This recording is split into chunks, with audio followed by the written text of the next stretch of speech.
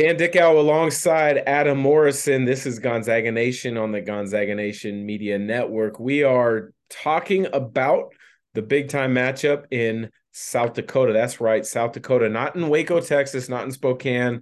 It's Baylor and Gonzaga at the Pentagon in Sioux Falls.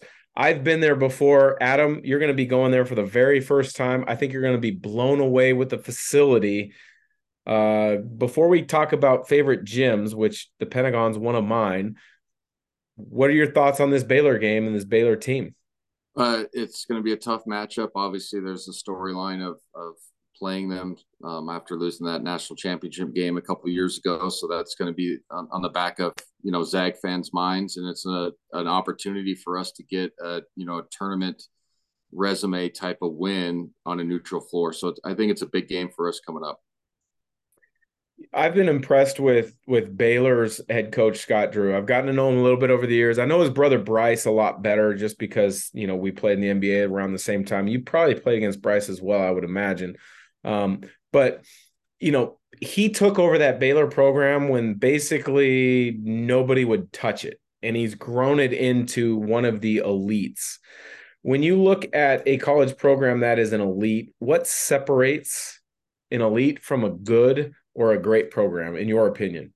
I think it's a multitude of things. I think first you got to have the right culture. You got to have stability as a coaching staff. You can't, you got to have the backing of your athletic department. So if there's a down year or a year that maybe go 21-10 or something like that, that's still a good basketball team and have some tough losses. You can't freak out and let a guy go or tell him he has one more year to get it right.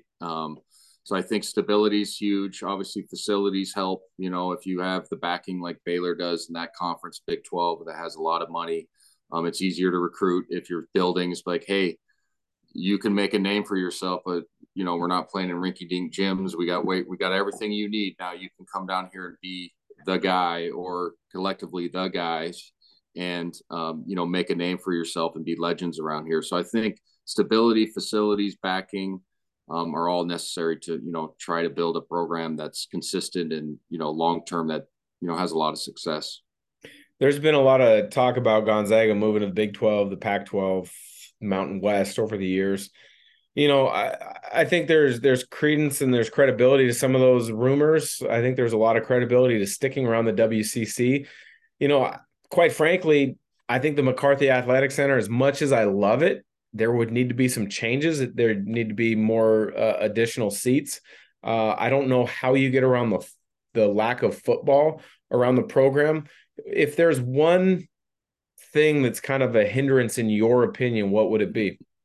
Uh, like going to the Big 12, like as far Either as the Big 12 or Pac-12. I well, mean, yeah, I think for me, like if you're just looking at the simple dollars and cents of it, like jumping into those major TV contracts that those athletic departments scratch and claw for, and rightfully so. I mean, it stabilizes your athletic departments. It stabilizes a lot of the funding on the university. Is how do you do it without football? So when you join, how do you share that revenue? Because, like I said, if you don't have football, why are you entitled to that money? And it's big dollars, and it's the type of dollars where when they make those TV contracts, they fight over nickels for months, right? I yeah. mean, like a 0.5% here is $10 million or whatever, you know what I mean? So it's fighting over nickels, and so that's the biggest question mark for me. Is I think we can compete obviously on the floor. I think we have enough, support and donors around the Northwest that help out to make us relevant as far as facilities. I think facilities get a little bit overlooked sometimes, but it is hard to go to a Texas or whoever else is in that conference and Oklahoma State and be like, wow, they just built an arena for 380 million. And you know what I'm saying? So like, I get that side of it. But for me, it's how does us getting into either the Big 12 or the Pac 12 or even the Mountain West, how do we equate without football? The counter to that is, well, our brand is massive and it ups your brand for basketball because we have a stretch on the West Coast for TV numbers, right? So then that's the counter to it. But it'd be interesting to sit and then be a fly on the room whenever they have those type of conversations to really hear how the money would get split, because that's what it's really about. And Yeah. people may not like it or not, but athletic departments need to make money to survive. They need to do it for all the sport, non-revenue sports. I mean, look at UCLA that talked about going to the Big Ten. They said they were $90 million in debt, and that's one of the best universities on the West Coast, if not the U.S., as far as academically, and then with a sports brand or a footprint in the biggest market, second biggest market in the country, and they were struggling to pay their bills. So to me, I know it's a long-winded answer. I just would have to be really, really curious on how the dollars get split up with a non-football school like Gonzaga.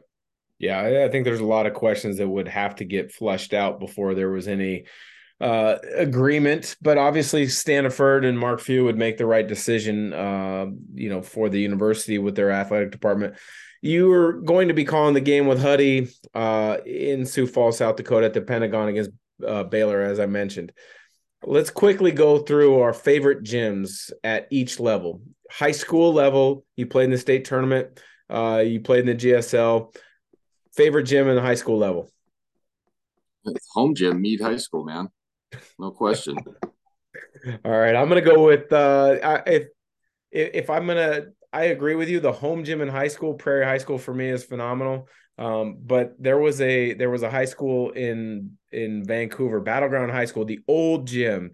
I got to play there my freshman year before they tore it down and rebuilt one. It had that Hoosiers type feeling to it. It was built in like the 1920s. There was dead spots all over the floor. It was awesome. Uh, Favorite college gym to play in? Uh, that's a good one. We've played in a bunch, and sometimes that answer turns into it's an NBA arena. So I'm trying not to add one of those schools that we played a fun atmosphere in an NBA arena.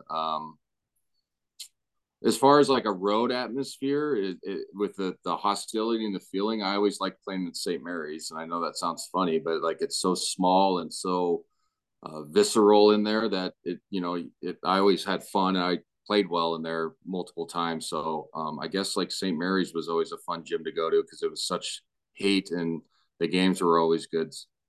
Yeah. For myself, my time at Gonzaga, it would have been Pepperdine because Pepperdine was rolling at the time. They would sell out that gym. The crowd was great. When I was at UW, we played at Oklahoma State, and that gym was awesome. Like it felt like three levels right on top of you. I think it's called Gallagher Iba Arena. It was great. How about favorite gym in the NBA? Uh, I think this is probably a cliche answer, but everybody likes to go to Miami. Really? Yeah, It's FTX Arena. I'm curious what they're going to name it now, right? yeah, that was a bad mistake for everybody, I guess. Oh, Miami. You know what's fun? What's cool about that is it's literally like you could walk out the loading dock and look out at Biscayne Bay and be like, Yeah, yeah. I'm not going It's to just play minutes tonight. I'd rather be on a yeah, boat out there. yeah. No, it's just a cool. It's Miami, man. So it's just Yeah. like being down there is cool. Yeah. For me, I liked the Rose Garden because I grew up in the Portland area. I thought that would be awesome. Madison Square Garden is awesome, but there's no frills to it. There's like nothing cool about it. For me, honestly, I loved, and you're probably gonna laugh at this. Memphis and Indiana, I thought were tremendous arenas. Yeah, Conseco is cool. We played there. Obviously, I played there in the league, and then we played there.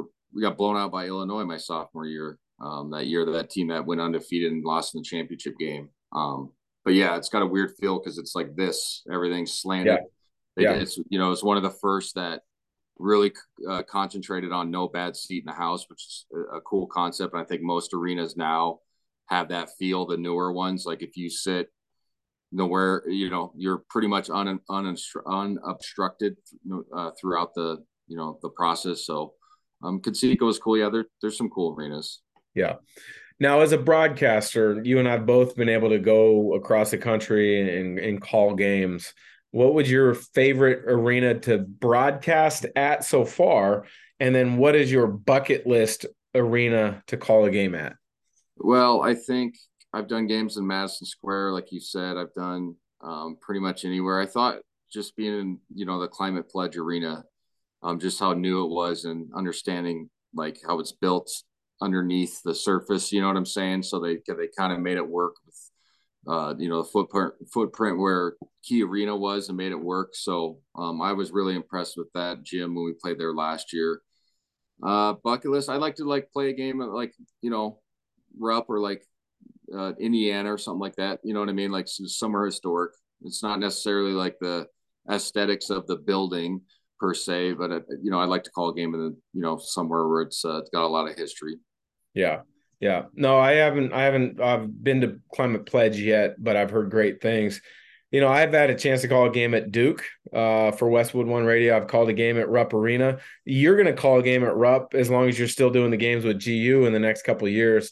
It's an unbelievable atmosphere. Those Kentucky fans will be all over you, that's for sure. But the only problem as a radio guy is you're way up high. Now, I don't Yeah. know if the actual team broadcasters are down on press row, but the national group, our Westwood One, we were way up high. And my bucket list would be Indiana as well. Just the history of Assembly Hall and Allen Fieldhouse at Kansas. Those are my two. So I wouldn't be surprised if Gonzaga gets a series with Kansas and or Indiana soon, because those are two blue bloods that need to be on Gonzaga's bucket list to play. Yeah, no, I could see. Well, we were trying to do Kansas during COVID. You know what I Mm-hmm. mean? So like that series was on the table, so I wouldn't be surprised if it gets back. Yeah. Well, you'll be able to check that one off your list too. So, Yeah. well, can't wait to hear your experiences at the Pentagon in Sioux Falls, South Dakota, one of my favorite gyms. This Gonzaga season, a lot of people are disappointed in the record. I think it's just a bump in the road because this team, in my estimation, has a long ramp to get good. I think they got the talent to get good. It's just finding out how to put the pieces in the right place and then get guys to understand where those pieces fit, understand it, believe in it. And then once that happens, I think this will be a tremendous season. Yeah, no, I mean 4-2 is not the end of the world. We lost to obviously a really good Texas team, and then we lose to a really good Purdue team that we just talked about. So it's like, I mean, it's early. I mean, we still have a lot, like you said, a lot of chances to improve. Some of it's just bad matchups, but I mean, I always want to know, like, people complain when we win by 35 every year, all year, and then now it's like the games are closer, and that's a problem. So sometimes it's funny to listen to the conjecture that the fans do or do not like, and you can't please everybody. Is basically what I'm saying. Amen to that. So appreciate the time. We will be back next week. So have yourself a great trip back to Sioux Falls, South Dakota. And there is one restaurant. I'm going to try to look it up and remember what it is. Adam, you got to go check it out. It's one of the best I've been to across the country. Sweet.